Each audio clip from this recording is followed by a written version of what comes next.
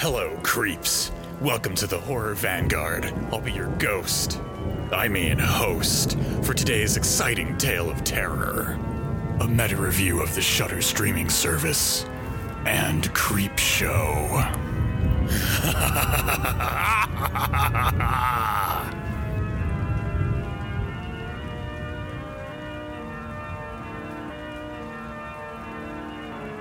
Hello, everyone. We're back. We're back from our pseudo 1 week kind of a break from the veritable hailstorm of content that came this spooky season. But spooky season doesn't end. It continues on in our hearts, in our minds, and in the ghosts we evoke in this world. How's it going, John? Good. And you are correct. Halloween is not a time, it is a state of mind. Yeah, we don't choose to be haunted. The haunting just happens. Yeah, we can't help but be goth as fuck. It's just what we do. I'm so goth. I have a goth podcast. It literally says goth on my master's degree, and that's like my ultimate I'm a goth trump card. Same here. Yep. We're so spooky it hurts. But very excited, very glad to be back. Super excited to be talking about today's slightly more interesting, slightly stranger topic than usual. Yeah, it's going to be a unique episode. We're trying something very different with today's episode of HV. And if it doesn't work, maybe we'll just make this a patrons only episode. If it doesn't work, this is going to be a 2-hour loop of our Patreon music, our little Patreon stinger made by the wonderful and amazing Labor Kyle. You can reach him on Twitter and through Spectral Communication Lines. And it sounds a little something like this. This program was made possible by contributions from listeners like you. Go to patreon.com/horrorvanguard and get access to bonus episodes and other exclusive content. Thank you. You'll forgive me if I don't stay around to watch. I just can't cope with freaky stuff.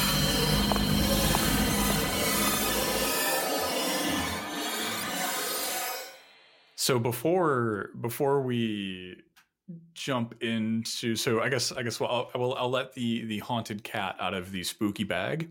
Mm-hmm. So today's episode we're talking about Shudder, the streaming service. And right off the top, I want to say we're not affiliated with Shudder at all. I don't know if they know that we exist. This is not like a paid promotion or anything. They didn't ask us to do this. We're not getting like any kind of kickback for this. We're just doing it because it's the horror movie streaming service and we're a horror movie review podcast. Exactly. So it seems natural at some point that we would talk about them. But I just right at the top, I just want to say this isn't a paid promotion. We have no formal relationship with them. In all honesty, I would be surprised if they knew that we had a podcast. You know what? They should know who we are. Sorry. That's like a power move, just to be like, hey, gigantic, incredibly successful company. What about our show? I mean, I think it, what it tells me is not about our success or fame or infamy. It tells me about the culture of this kind of a streaming service, that they're not well versed in our catalog at this point. That was a bit of humor and satire. Indeed, but no, Ash is completely correct. We are in no way affiliated. We are not.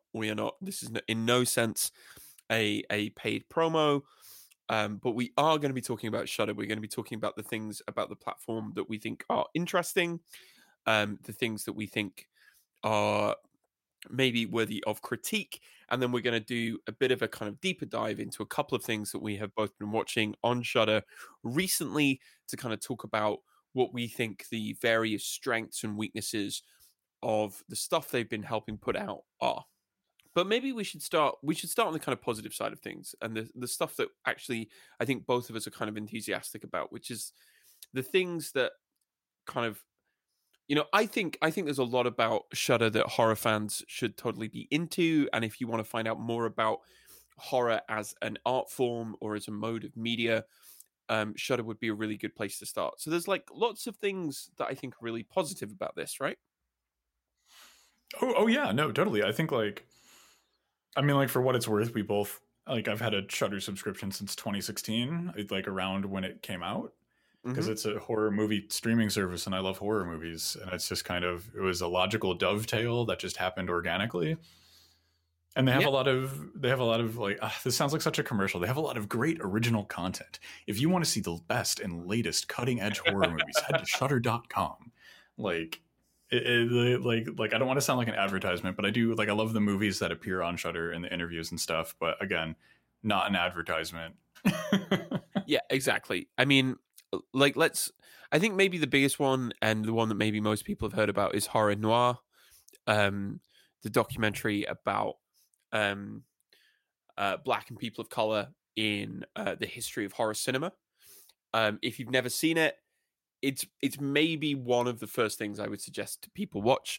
It's just an incredible documentary. It's really well put together. All of the experts in it are great, and it's going to introduce you to so many like landmark films in the history of Black horror cinema that you may not have known about, that are totally something you should check out.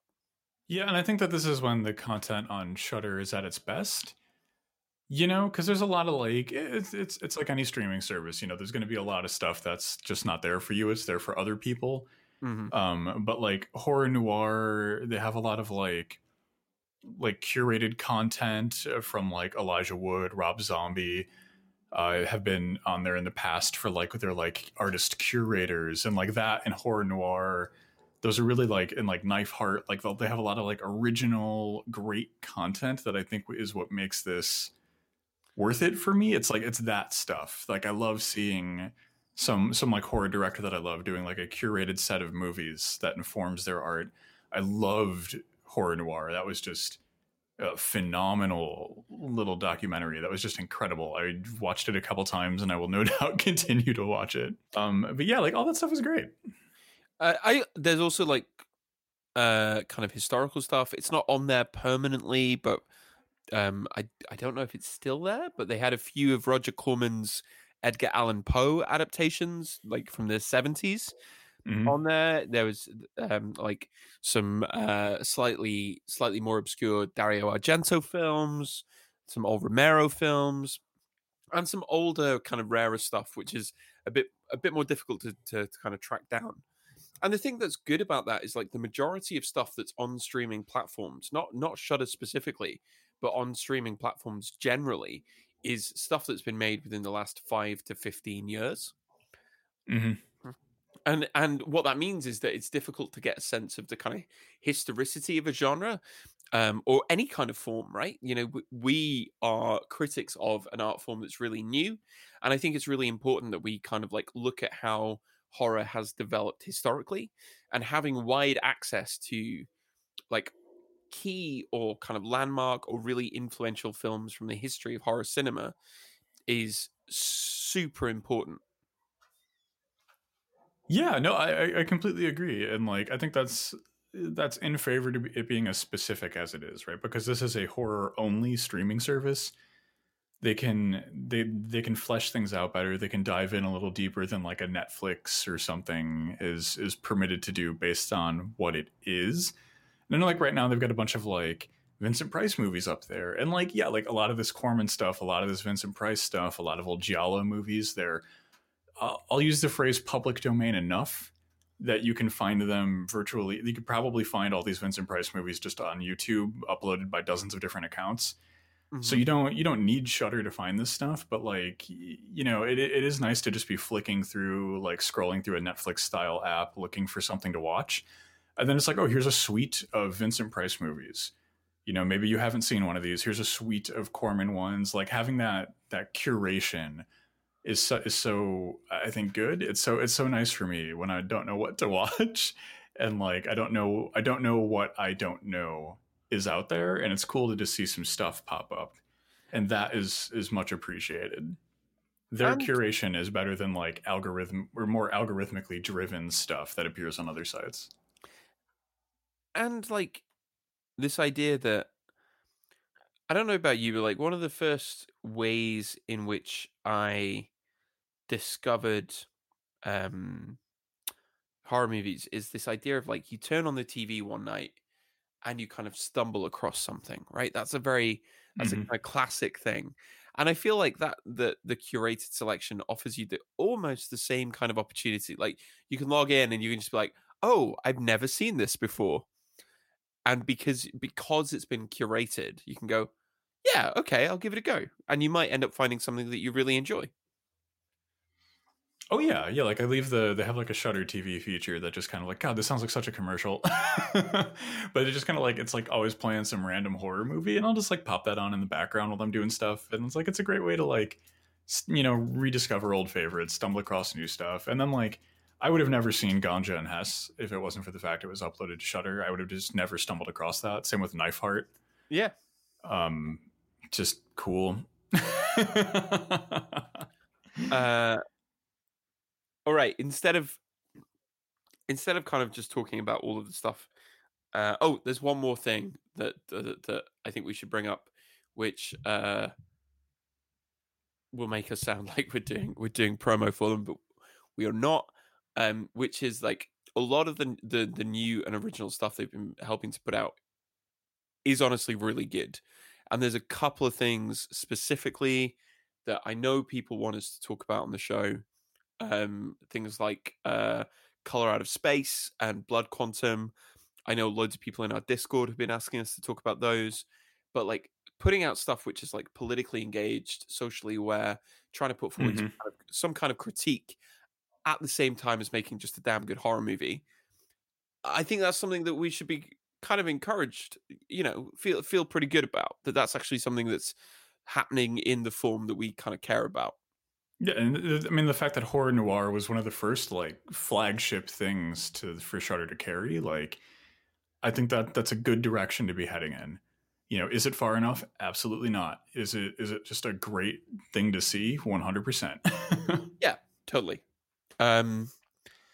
Should we talk a little bit about like maybe some of the things that we are a little bit more less positive about? What do you think? Yeah, yeah. I mean, like that is our nature, is it not? I'll start us off nice and light. The Gulag, I love it to death. You could have more ghoul. It could be a little spoopier. That's all I'm saying. It's a wonderful Gulag, but what I look for in a Gulag is WNUF Halloween special. Oh, so good. But there's a pointless little critique. I want spoopier Gulags. That's the most pointless thing I've ever said on the show. I kind of think like there is like so basically the elevator pitch is that Shudder is Netflix but just for horror fans. And I think it's well worth pointing out that the economics and structures and ways in which Netflix runs are not necessarily entirely positive. So, for example, like it has a massive impact on what kind of films get produced. Is very algorithmically determined. Netflix know, for example, that if you cancel, you'll get more subscribers, more people joining up if you announce a new show than you will if you announce that you're renewing a show for its third or fourth season, which is why a lot of Netflix shows don't make it that far. Mhm. And I'm like, there are downsides, right, to having horror be determined by structural forces which are interested solely in maximizing return. Because a lot of like the really great horror was made basically by people who either didn't think they would make any money off it or didn't really care if they were going to. I'm thinking of like something like Blood Feast. Would that have been made if it was made under the conditions of kind of like algorithmic content? What's going to return the best kind of analytics? What's going to generate the most kind of revenue? I don't know. I don't know if this is kind of an abstract concern, or maybe this is a concern that for some people just feels like complaining that we now have access to this streaming service of horror. But I'm like, is this going to impact the kind of horror that's made and that gets popular in a way that means that we miss out on stuff which is potentially weirder or potentially less less easily mass marketed, or something which is maybe, I don't know, just slightly more abstract or strange? What do you think? I mean, so we like to talk about art in society as if it was somehow free from society, right? Like we like to present art as if it doesn't have material realities like the rest of us, you know? Like when we talk about like everything else in the world around us, we acknowledge the fact that money and materiality plays a role in it, right? Yeah. You know, like you know, when we talk about clothes, like, you know, we know you can buy better materials and sturdier clothing of a finer design if you've got the money to do that, or the time to learn the skills to make it yourself. You know, we talk about building homes the same way, we talk about vehicles the same way, but when it comes time to art, you know, we lose the fact that like it is a craft. You know, these are crafts people at work refining and honing these artistic pieces we're enjoying, and the material reality of how that process gets funded and how that process gets distributed, it definitely comes into play here. I think for Shudder's part, it's definitely been supporting a diverse set of interesting content. You know, I think like, because Netflix is really shameless. Like a lot of stuff that comes out on Netflix just is bad, or becomes bad quickly.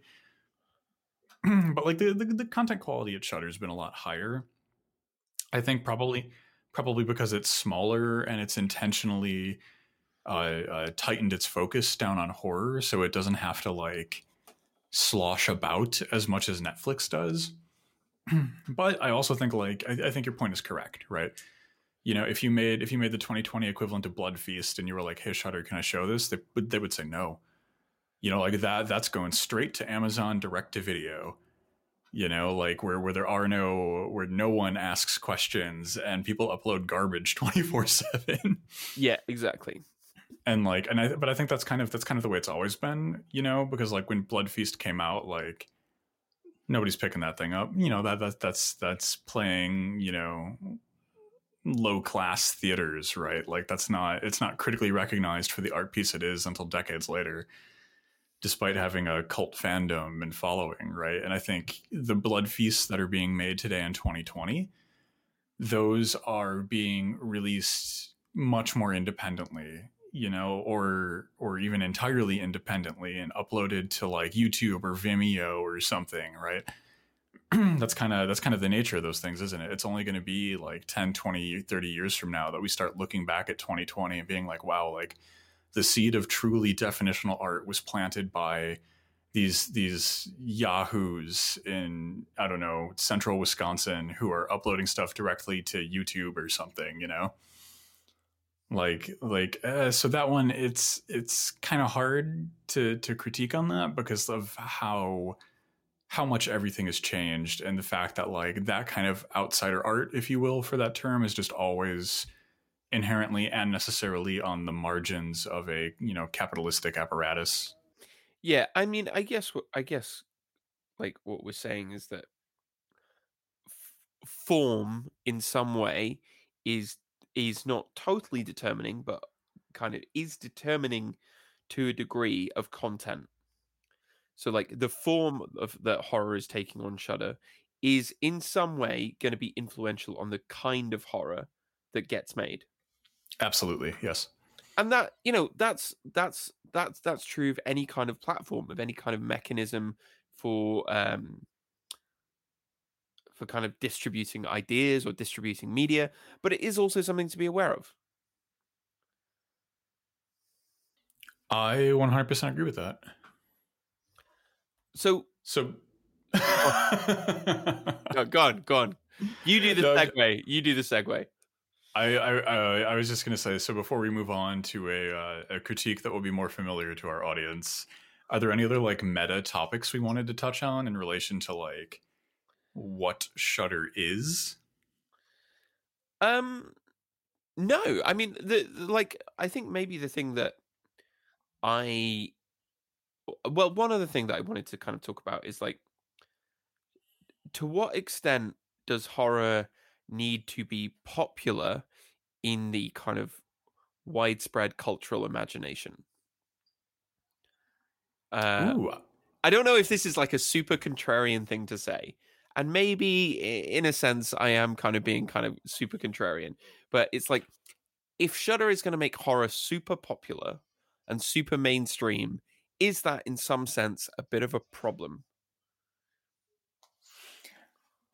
So I think the problem doesn't come with the popularity of the media itself. The problem comes with the fact that, like, let's say that and to our listeners, I apologize if you hear rampant construction sounds in the background, but there's rampant construction going on right now in my apartment complex. But so I think that the problem isn't in and of itself the popularity of a given piece of media. I think the problem is capitalism. The problem is, like, let's say I create a new monster, right? It's a demon toaster, right? Let's have fun with this hypothetic here. Demon Toaster is the new hottest movie that's ever been created. It gets released on Shudder. It's by a wide margin the single most popular movie on the site. Like, you know, the financial interest is not going to be able to turn a blind eye to that. Right? Yeah. People are going to be like, okay, graphic novel spinoff, T-shirts, video game, movie distribution deal outside of a video on demand service, TV show. Right, like, it's the capitalism will force a piece of art to metastasize and become everything and everywhere and make it inescapable, you know, and then that ultimately, like, would dilute and take away from the core of what made it good to begin with. A lot of things can't weather that storm, right? Because a lot of stuff, like, it's just not built to be able to do that, to just kind of become every single type of media, and then you'll get, like, you know, like Demon Toaster Monopoly, right? And it'll just be everywhere, and it'll be saccharine and Funko Popeyes.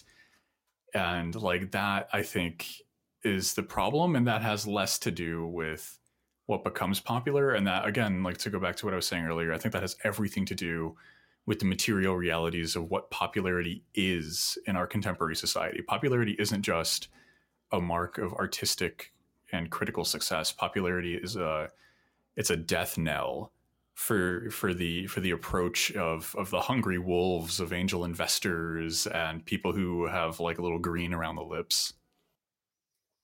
Yeah. No, I agree, and you've put it far better than I could. I'm not saying that it's bad that maybe more people might end up getting into horror.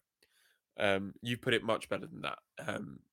That there are kind of problems when any kind of cultural mode of production grabs the attention of the kind of capitalist leeches that will try and hollow it out of any artistic content, package it up, and sell it back to people. That's where the problems come in. So I guess maybe that isn't a reflection on the kind of content that Shudder host or help come into the world, but is a kind of bigger kind of point about the ways in which capitalism has become truly culture has become truly part of, like, capitalist modes of production. Yeah, and I would say for Shudder's part in this, I don't think that the content that has been curated for the streaming service has fallen into that yet. Yeah, totally. Like, I watch a lot of Shudder programming, and I don't think I've seen something on there yet where I'm like, okay, this is a shameless cash grab. You know, like, it's like there's nothing that's nearly as bad as seasons 2-3 of Stranger Things. Yeah. Which is, like, that's like a great modern example. The season 1 of Stranger Things, it's a fun exploration of nostalgia and monsters and this kind of Lovecraftian intrigue. And then by the time we get to, like, the last season of Stranger Things, it's like anti-communist Reaganite propaganda. You know, like, it's just completely off the rails. But for Shudder's part, like, there's kind of nothing on there that's quite at that level of just kind of greed and depravity. Yeah, I would definitely agree with you there. So that's another check in the Shudder positives box. Oh my god, yeah. This experience is interesting, right? Doing a meta review of a streaming service. This is actually really fun. It is. It is. But, however, and I digress. We have built this show on approximately 110 episodes of very critical theory driven movie analysis, and that is what people come to expect from us. So I think the best way to talk about Shudder is to kind of compare and contrast one of their best original pieces with, I think, their worst original piece. Yeah, agreed. So let's talk about Creepshow. Absolutely. For listeners who are maybe unaware, can you kind of just very quickly contextualize Creepshow a little bit?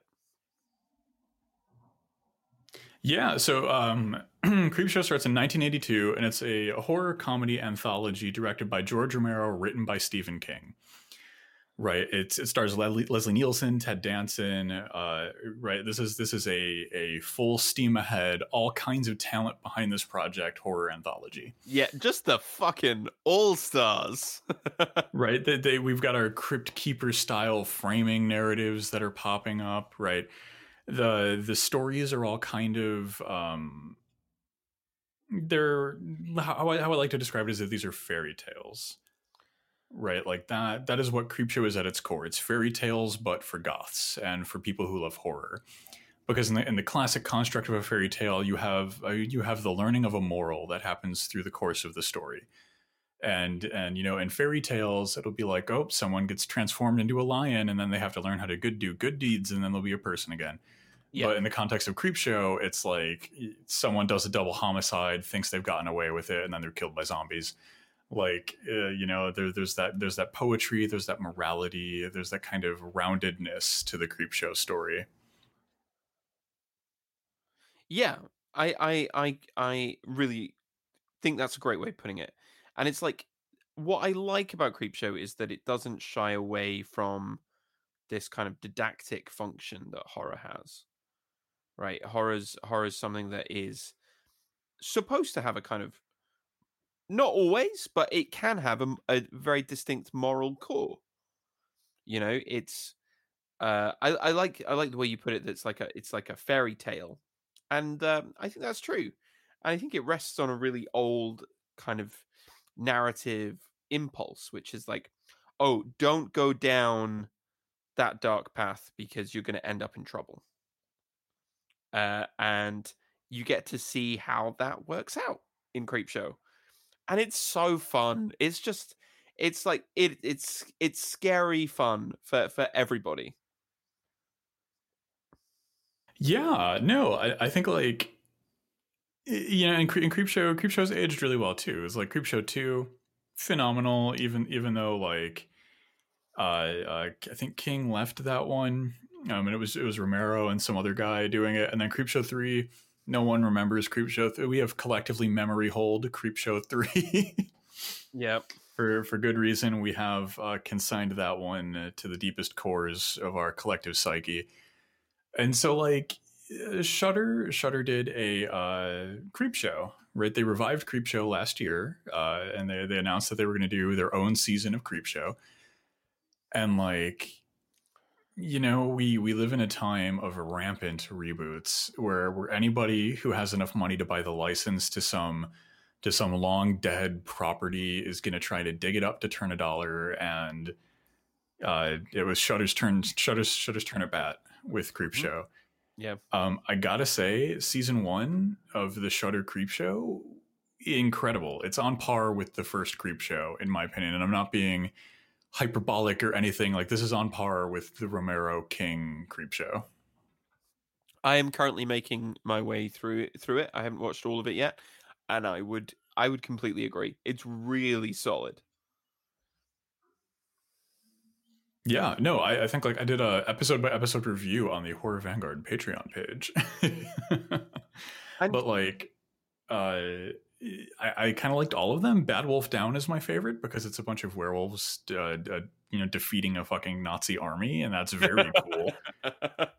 And then like All Hallows Eve has like the perfect creep show setup and the perfect, creep show's got that twist ending right at the end and it just sticks the knife in. And like the All Hallows Eve was a great example of that. The man in the suitcase, a perfect example of labor under capitalism. If you want to dig into that one, it's so good. The Companion is really, really fun. I think that one is like probably the most fun out of all of them. It was pretty good. I'm just trying to like remember off the top of my head the rest of them. Times is Tough and Muskie Holler was very like this is very prescient for 2019 because you've got werewolves defeating Nazis, you've got a Trump-esque politician getting his in the end, and like it's good. These are good. Yeah, like I say, I'm still making my way through them.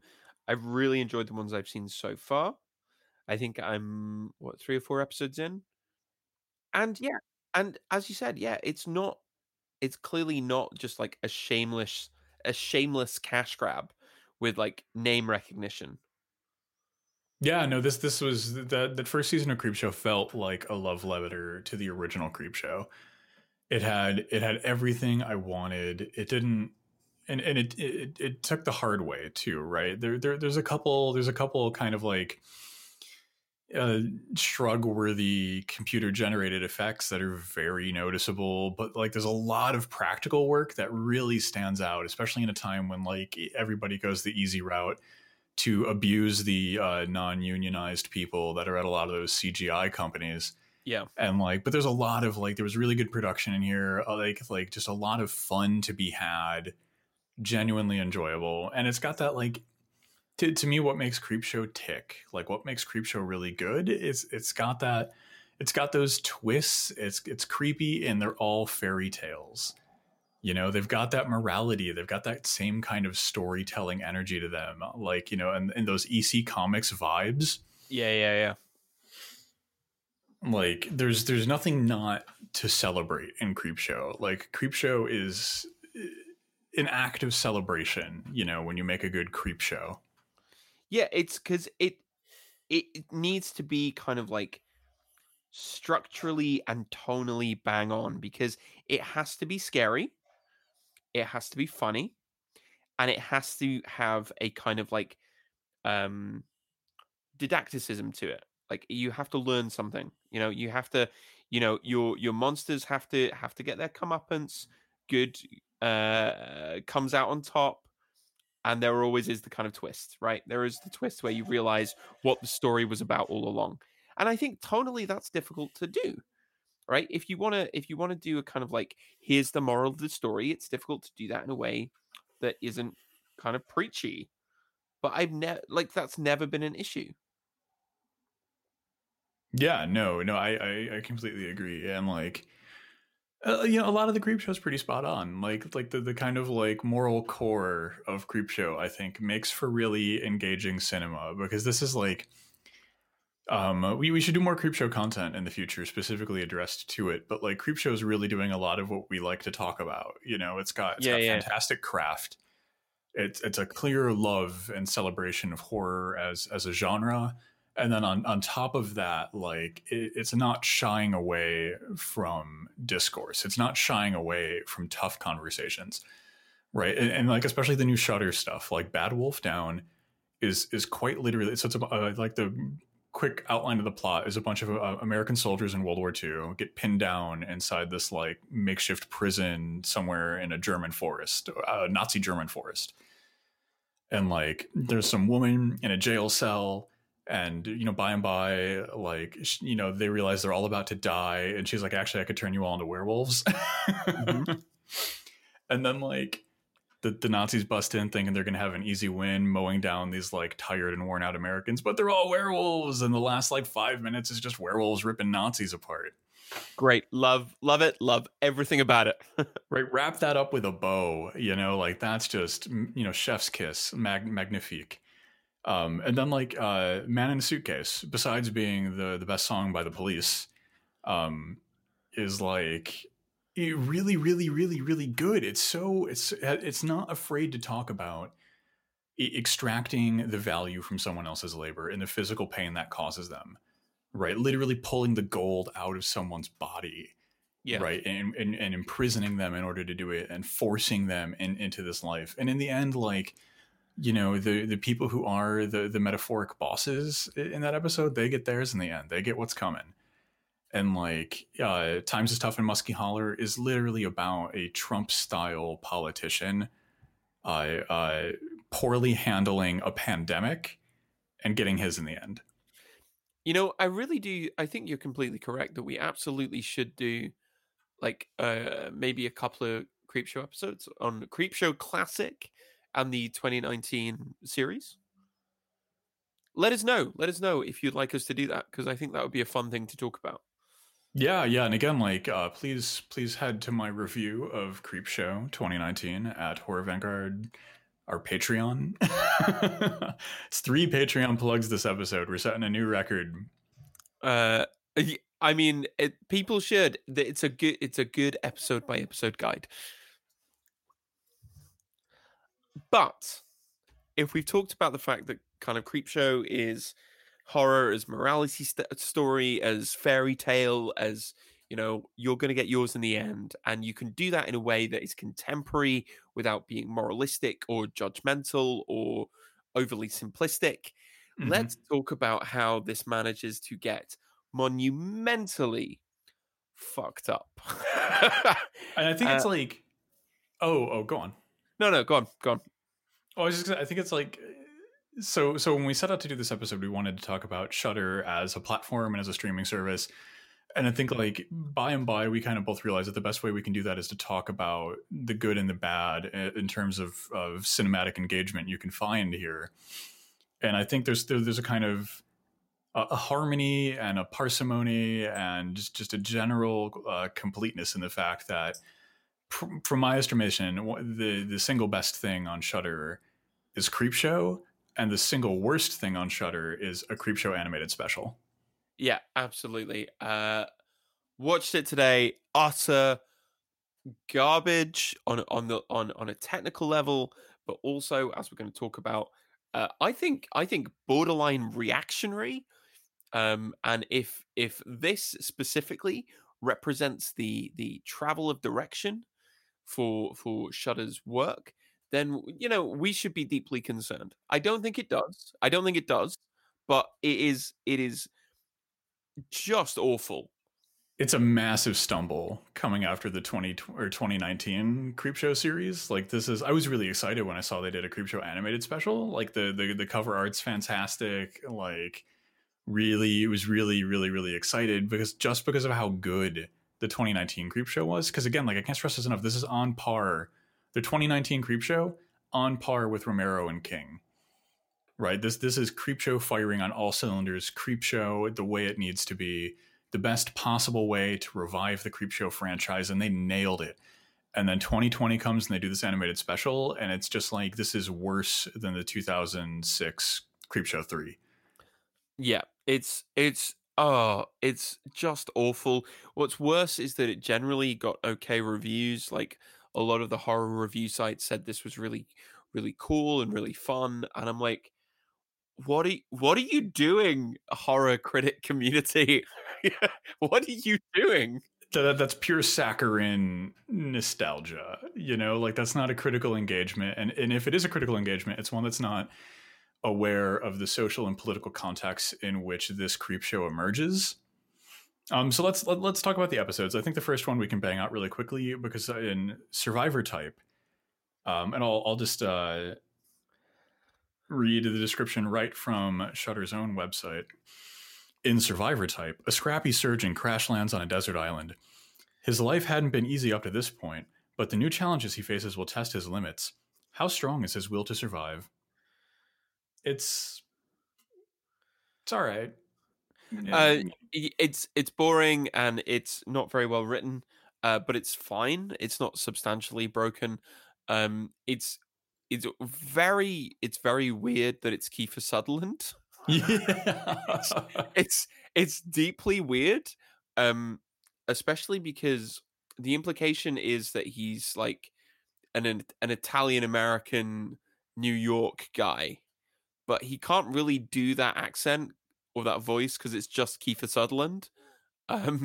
So that's my first big problem. Secondly, I think the writing is not very good, and makes the kind of overall point of this little episode less clear to people who are watching it. And I think like, so all the best entries into the episodic world of Creepshow, they're very direct about what they're trying to communicate. They are not afraid to be shy, right? Like Creepshow is not the subtlety of cowards. Creepshow is, right or wrong, it is going to jump up in your face with what it's trying to communicate to you. And so the basic plot of Survivor Type is this guy grows up in kind of a poor, downtrodden neighborhood in New York, and he wants to be a surgeon, but along the way he's got to do a bunch of stuff that he doesn't want to do, right? Like he has to be a bookie, he has to deal drugs, he rats some people out to the FBI, right? Like it's a hard knock life in a rough neighborhood, but hey, he gets his dream, he becomes a surgeon. But then somebody calls in a favor. He's got to do one last dirty deed before he can lead the life he's been working towards. And like on his way to ship heroin back to New York, he crash lands on this deserted little island and then winds up eating his own body. Yeah. And because it's not even a twist, right? If you didn't see this twist coming, congratulations on seeing your first movie. Yeah, but well done. Well, a weird first choice, but good for you. I probably would have started with like the Winnie the Pooh films or something and worked my way up to this. But I mean, hey, I'm not a parent, so I won't judge. But yeah, like there's kind of no lesson here. This is less Creepshow, and this is more Saw. Not even Saw, because Saw is in effect like the R-rated Creepshow. Saw is hardcore body horror Creepshow. Because it's the same, like a bunch of people stuck in a weird situation, and it's all like morality and fairy tale. Yeah, but like there's no core to Survivor Type. It's just a very unfortunate situation. Yeah, that plays out over the course of 25 minutes. You see, this is what I mean when I say that the writing actually makes this is structurally kind of broken, because for this to work, it needs to be that the act of self-consumption is in some way a kind of ironic twist, right? That's what any good Creepshow short story rests on. It rests on this kind of like ironic reversal, right? Where someone who thinks they're living the high life gets what's coming to them. And this is kind of like written and characterized so weirdly that you don't get that at all. So there's like one moment where he's in school playing football, getting a scholarship to go to med school, and he's obsessed with protecting his hands. And this idea of like being selfish but also trying to keep one's hands clean, that there's some characterization, right? You could do something with that. He might be a surgeon who deliberately avoids any risky surgery, so he refuses to help people because it might make him look bad. Or, he's kind of involved in violent crime, but all of the violence happens to others and is never done by his own hand. That would make this ironic reversal of him ending up eating his own hand to kind of like feel like it had some weight, or it had some kind of like importance, but it's communicated so badly, you just go, oh, well, he's going to end up eating the only body that's left, which is his. And you realize that 10 minutes in. And this is kind of what I mean when I said like this movie really, like the Creepshow animated special isn't really aware of kind of like the cultural and political world that it's been made in. Like this, because like nobody becomes a drug runner because when they were 5 they want to be a drug runner, and that's like the world's greatest job or whatever. Like these are jobs that people pick up when they're forced to the margins of society, right? And even if you want to provide people with kind of like enhanced chemical experiences or whatever, and like a better political state, right? Like that's a different impulse than the life that this guy's been forced into. Like this guy isn't like, oh, I'm like growing mushrooms and I'm an advocate for psychedelics, and now I'm going to like try and smuggle these psychedelics back to America to help my political cause. He's just a poor person who's trying to deal with a life designed to make everything hard for him. And like and then he eats his own hands. It's incomplete. I think you're being like super charitable, which is like I am. which is very typical of you, because you're a very generous critic. But it's like, we never, like, if you're going to do this arc, right? He's involved in crime or criminal activity because he's trying to achieve his dream. There has to be a sense in which you kind of use it to overcome a struggle, right? Does he get into med school? By financing his education with the proceeds of crime? No, he gets a scholarship. At any point, do we see him struggle with not having enough money, or like not being able to buy something, or having to go hungry before he washes up on this island? No, never. So all that happens is we're told that in direct exposition, oh, I grew up really poor, but we never actually get to see that.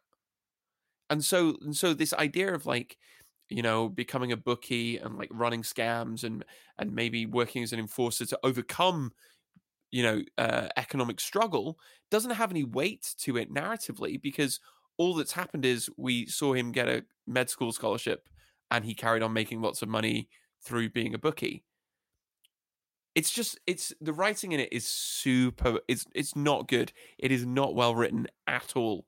And so you're right. What we end up with is like, oh, this kind of unpleasant guy ended up eating his hand. That's what this first bit is about. Right. And there's such like, it's just like, it's a massive shrug. Just this guy eats his hand.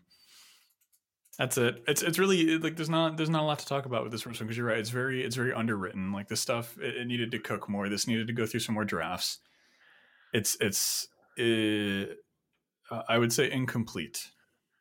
And then we move on to the second one, which is not merely satisfied with being incomplete, is also maybe one of the most reactionary pieces of media I've sat through lately, and genuinely made me kind of angry at having to watch it.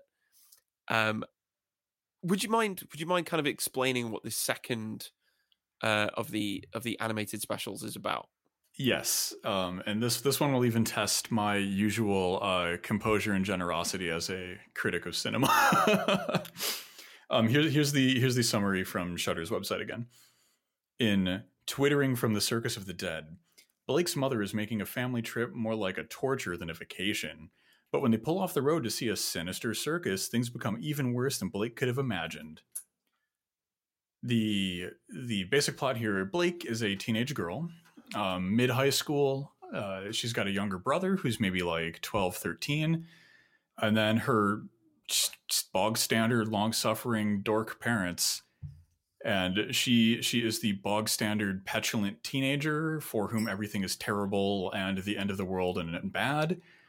And they go to they have to take a detour in the middle of the desert. And then they see a sign that says Spoopy Carnival. And everyone's in hazmat suits. And they sit down and guess what? It's full of zombies and they're all dead. Yeah. That's the plot. That's the basic plot. And again, like the kind of the creep show twists and drama completely missing. Like right at the beginning, she's like, I'd rather be dead than on this vacation. And we're like, okay, now we know what's going to happen. Ruh-roh. Right. And then the second she sits down in the circus thing, she's like, wow, it smells like I'm surrounded by a bunch of corpses here. And it's just like, gee whiz, Pop, what's going to happen in this piece of cinema? It's very, again, underwritten, incomplete. This is trite and well-worn territory. But the thing is, it's not just trite and well-worn, although it 100% is. It is also like virulently misogynistic. This is yes. this is a section which hates its main character, hates teenage girls, particularly, I think. It just hates it. So like this. Yeah, you're completely right. It's just straight up misogyny in this last segment. Yeah, because she is constantly tweeting. She's tweeting about how annoying her mother is, how much she hates her family, how much she wishes she were dead. And like the film, the episode is just like, yep, okay, well that's what we're going to give you. It's just, and also, can we just say that not only is the writing trite, the writing is fucking dreadful. This is okay. So there's a scene where our teenage girl is the narrator, right? And this is meant to be a 15 or 16-year-old girl in the year of our Lord 2020, right? And they're buying tickets from this guy in a hazmat suit who's heavier set, scraggly facial hair, sucking down a cigar. And the teenage girl says something like, "He looks like Mickey Rooney. If I knew who that was," and like that was painful to listen to, because like that's a meta joke written by some guy who's in his like late 40s or 50s, four other guys in their 40s or 50s making fun of teenage girls for not knowing who this pop culture figure is.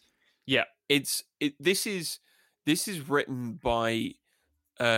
This is 100% written by a middle-aged guy who didn't bother running the script by anyone who wasn't a middle-aged guy. It's fucking dreadful. It's just utter garbage. The protagonist speaks in this combination of what boomers think the young people talk like nowadays, and like 90s pop cultural references and slang. And it's just awful. They're constantly tweeting about everything. So it's like they're live tweeting this detour and their circus and their eventual death. And it's kind of covered in this veneer of like boomerish moralism about, those damn Zoomers and their Snapchats and their Instagrams and their tweeting. And it just treats her with utter contempt. Yes. And so the Twittering from the Circus of the Dead was written by Joe Hill, who we should all know as Stephen King's son. And that's not great. That doesn't bode well, right? Survivor Type itself is a story by Stephen King. Also, and Stephen King incredibly hit or fucking miss here. So these are two old dudes trying to write these stories and just falling flat on their face. And Twittering from the Circus of the Dead is just this is 100% like a man in his late 40s trying to write a petulant teenage girl without any insight or consideration or shaping, and it just winds up being the most those damn kids on their cell phones day and night. I'll show them. And can we also talk about how Twittering from the Circus of the Dead talks about her brother as well? Mm-hmm. Because was it just me, or was that really gross? Yeah, so here's this Blake, our main character, 15, 16, so that means her younger brother probably 12, 13, something like that, early teens, late tweens kind of thing. She goes in this whole rant about how he's disgusting for trying on her leggings. Right, so her little brother's trying on her leggings. He likes wearing women's clothes, is the hint that we're being given by the story. She dares him to wear a skirt to this little roadside diner, and he wears a skirt and leggings, and Mom's cracking up because she thinks it a joke. It's making Dad uncomfortable. But the whole time she's talking about how her brother is weak and effeminate, and it winds up I don't know if this is homophobic or transphobic or just queerphobic more broadly, but the joke here, because these are jokes and they're being made at the expense of a young teenage person trying to figure out gender identity or sexuality, and it's that is incredibly fucking shitty. Yeah. You know, and it's not done in a way that could provoke complicated conversation. It's not like, oh, she's so petulant, she doesn't care about her brother. It's all social media for her. You know, it's just like these jokes are at the expense of this person, and by extension, people in that condition. And phenomenally, in this whole the twittering from the circus of the dead is phenomenally infuriating. Yeah, it's like girls be tweeting. That's the moral. That's the moral of the story. And it's like, really? Is that it? Is that what we're gonna get here? Is this the big kind of like horror as fairy tale message, which is like, hey, you ungrateful brat, be more grateful that you've got a family and get off your damn phone. That seems to be what the intention is here. Yeah, 100%. And like this in turn makes this a piece of reactionary cinema, right? Like this is a horrible fucking message to tack into your thing, because the message here isn't that social media is bad or distracts us from the world around us or is somehow making discourse worse. The message here is that teenage girls are bad. Yeah. Like, and that's incredibly broken, right? Because like, and again, like, you know, I keep repeating this, but I keep repeating this because it's so important when it comes to the criticism of art, that you must understand history and you must understand the material and political realities of the moment in which a piece of art exists. And that will fundamentally shape it, right? That is inexorable. We are at a moment, and not just in American history, but history all over the world right now, that is being shaped by people on social media, right? We have all of these like far-right extremist groups on social media reshaping our cultural dialogue, you know, like anti-vax movements, you know, like all of this stuff. Like the hotbed of this is like Facebook groups, you know, message boards, where these people are fomenting and breeding these hateful ideologies. And so what is the critical analysis offered by Shudder and their new animated creep show?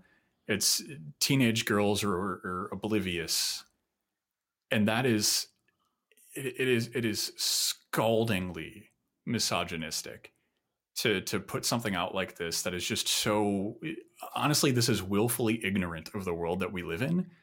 And that is as nice as I can be about this. It's just wrong. And also, we know the idea is like, she doesn't realize it's that they're zombies, you know, because she's too busy like tweeting to getting that content out there. But it's like, we know that some of the savviest, most information literate, most conscious users of social media are younger generations.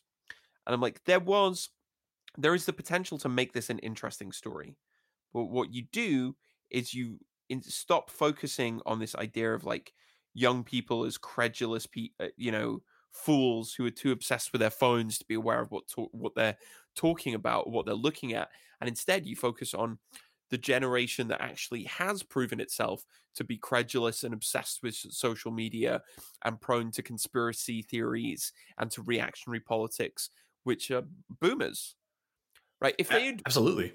If they had made this and it was like the parents decide to go and the parents are like, oh, I saw this in this Facebook group about great things to do with your kids on holiday. And the kids are like, we should definitely leave because I think we're about to die. And they'd be like, you're just so ungrateful. Why aren't you being more involved? Don't you believe that this is a good idea? Don't you trust the information that I found on Facebook? Like, there's an interesting story. And we can go further than this, right? Because like, you know, like look at the 2019 live action Creep Show, right? We got Bad Wolf Down, and this is 2019, right? We get Bad Wolf Down, where werewolves are literally fighting Nazis, right? This is last year, and they're putting this out, and then we have Times is Tough and Muskie Holler, where a very Trump style politician gets eaten by zombies at the end as comeuppance for his crimes, right? Like these programs aren't afraid to go there and to see what is to be seen in political discourse.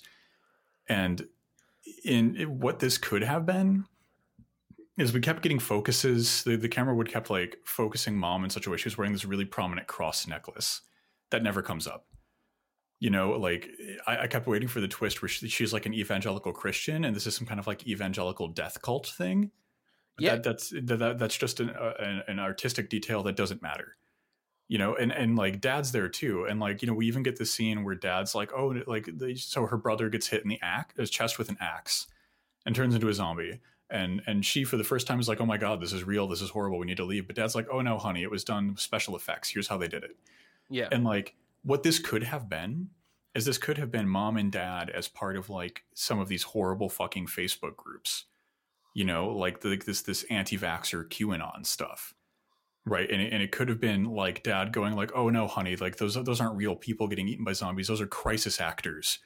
Yeah. You know, just like in that last major shooting, or just like at that protest, you know, these people are paid to be here by those globalist billionaires, you know, and then, oh, it turns out that he's the one who's beleaguered and misguided by his willful ignorance, and he gets his entire family killed for it. And it's like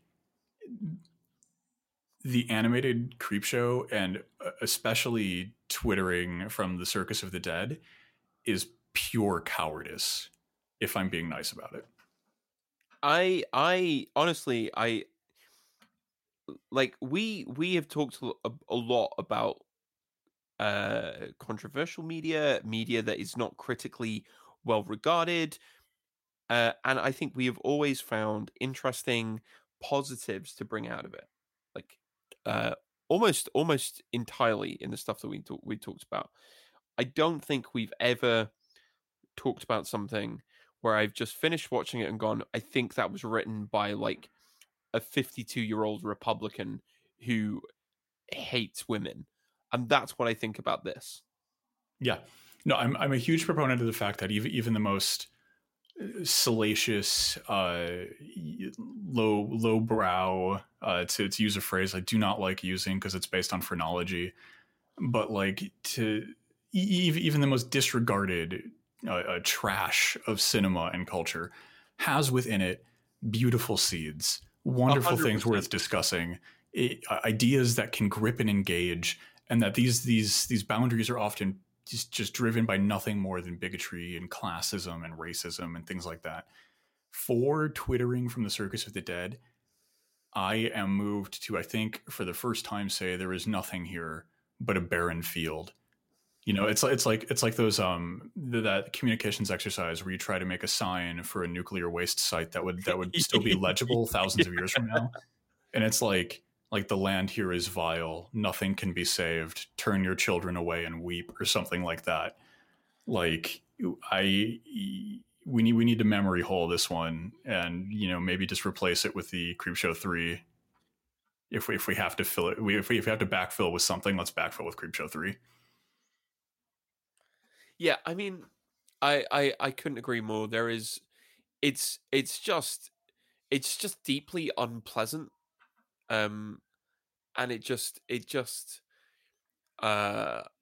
because your punishment, like let's kind of, I want to unpack the ending just a little bit. The ending is because Blake is our protagonist, and so if a good Creepshow episode has to end with our protagonist getting what's theirs or getting their comeuppance, her comeuppance is to be the next torture victim in this zombie Circus of the Dead for the crime of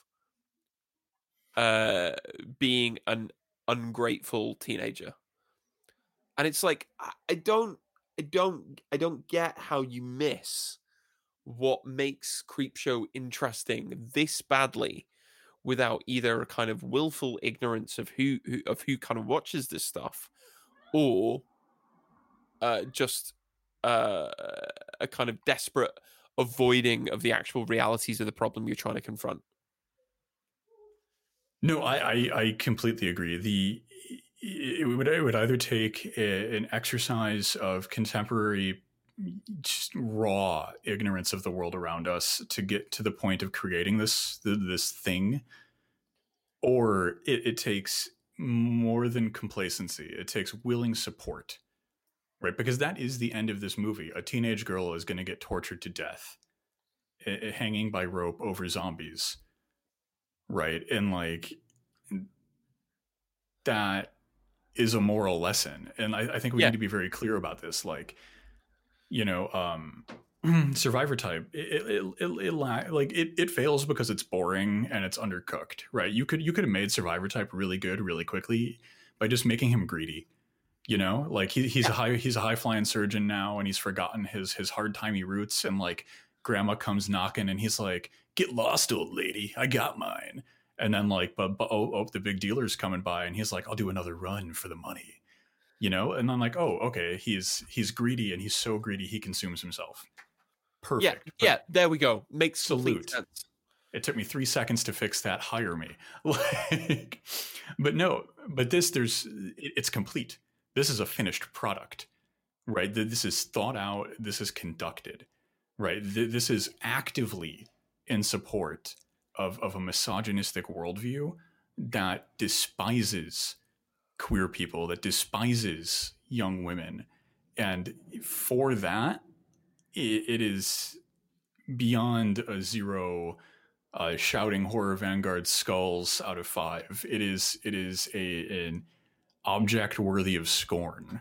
Yeah, because the end is, as a viewer, the whole point of of this kind of like fairy tale horror, this morality tale horror, is you're supposed to go, yeah, that's right. You know, we're supposed to go, yeah, he was selfish. It is fitting that he end up literally consuming his own body, because that's what consumption as your main mindset will get you in the world. Eventually, you'll end up running out of things to consume, so you'll have to consume yourself. That's why we should, you know, try not to do that. And with this one, the film wants you to end by going, yeah, that's right. Teenage girls do deserve to be tortured to death for tweeting. That's what the logic is here. And if you think this is good, and here it's worth addressing the kind of relatively high number of horror critics and fans that gave this positive reviews, you need to consider why you are so empirically, provably wrong about this being good. And this isn't like, so there's a lot of stuff, and I want to be clear about this. There's a lot of stuff on Shudder that I don't like because I just don't like it. There's a lot of stuff where the artistic style does not speak to me, where like I'm not a big TV show guy. You know, like, and that's why I like Creepshow so much, because Creepshow is a TV show and I love it. You know, it's got that serialized TV show nature to it, and it's still really good. And I'm just kind of not into that style of programming. But like, you know, like, and like there's stuff I don't like because I don't like the aesthetics, right? And like, go through our back catalog on this show. You know, like we are diving deeply into these movies and like digging at the core of all of them. And like, you know, there's I will say this time and time again, but like there are very few pieces of cinema that are abject. You know, even the worst cultural detritus has things worth talking about, has lessons, has thought, has things we should communicate on. If that is to exist, and twittering from the Circus of the Dead, it exists as a dire warning for how a writer or a filmmaker's ignorance can accidentally recreate the worst of conservative propaganda. Yeah, completely agree. It's bad. Yeah, welcome to our first and only negative review of literally anything. It's real bad. The people who wrote it were hacks. Shudder, don't do any more stuff like this. Right, seriously, Shudder just lost to the first of their batting 1,000 prior to this one. And again, like, you know, I think the negativity of this might have overshadowed our earlier comments, but like I genuinely enjoy Shudder's programming, and I really loved the 2019 Creepshow run. You know, there were parts of the 2019 Creepshow run that I didn't enjoy very much. Gray Matter was all right. You know, really wasn't my thing, but like not anything like this. And like to go from Bad Wolf Down and Times is Tough and Muskie Holler and like the rest of that Creepshow, it's just like shocking. And the only thing I can think is that like there was supposed to be a proper 2020 entry into this Creepshow franchise, but of course coronavirus shut down a lot of production for a lot of people in television and filmmaking. And you know, like this is a motion comic is another thing to put up there. It's you know, like that's it's an accessible animation technique, right? If you've got if you're kind of like savvy using like Adobe software, you can become a motion comic artist pretty quickly, not in terms of the drawing itself, but in terms of the actual making the motion, making the animation rather. And like the artistic style in these is fine. Like this, the drawings themselves are good. I have no complaints about that. They're finely done. But like this does seem to be a very hastily constructed product, possibly only in existence because they needed to quickly fill the slot that would have been taken by a proper creep show.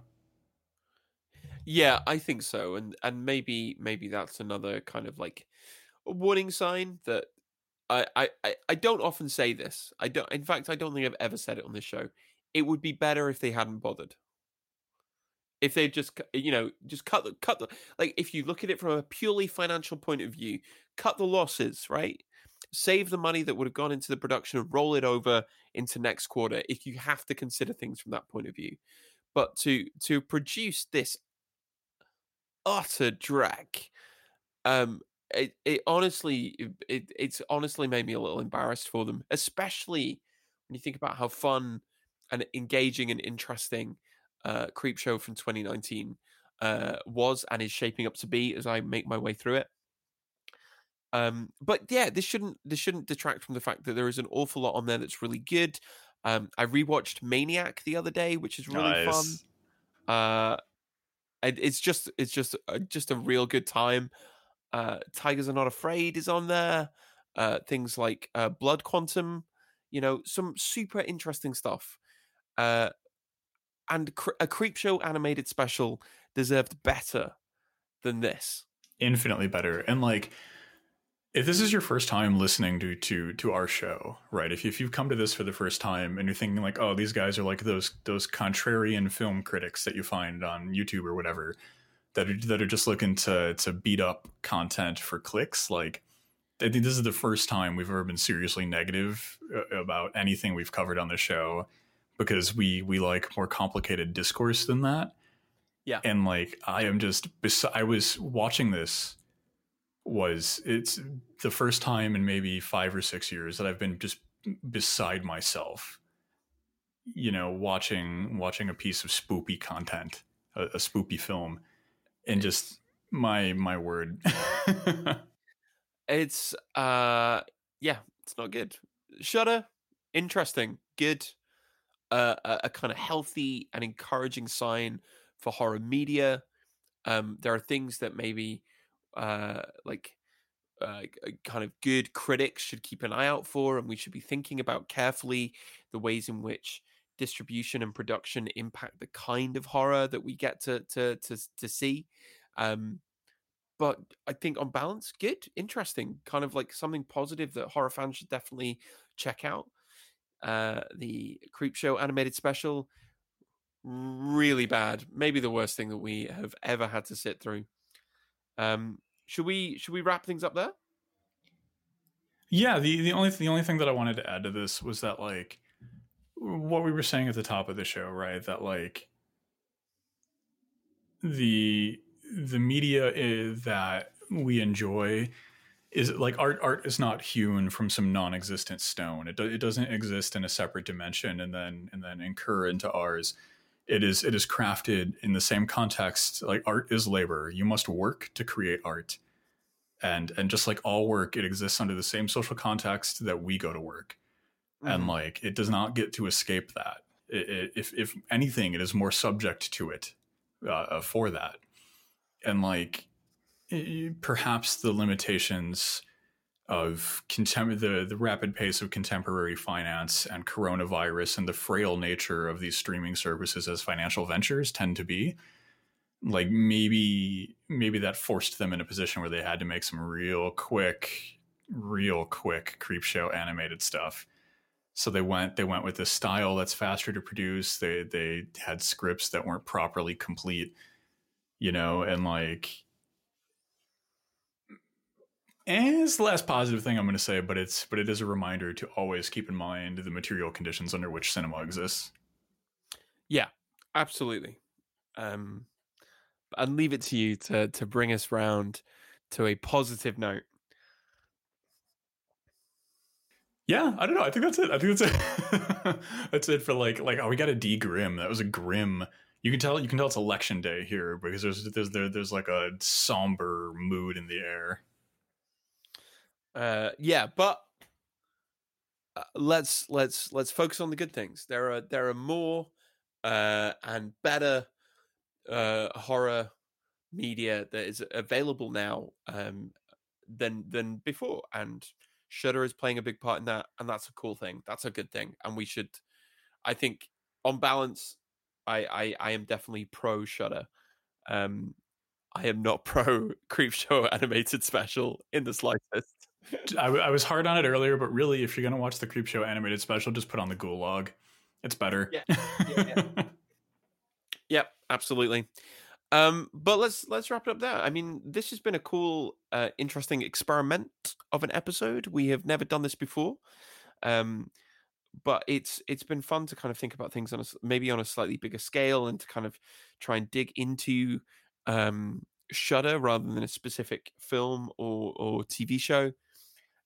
If you have enjoyed this, thank you very much for listening. Please do follow the show on Twitter. Follow me and Ash over on the Bird site as well. And until next time, everybody, stay spooky.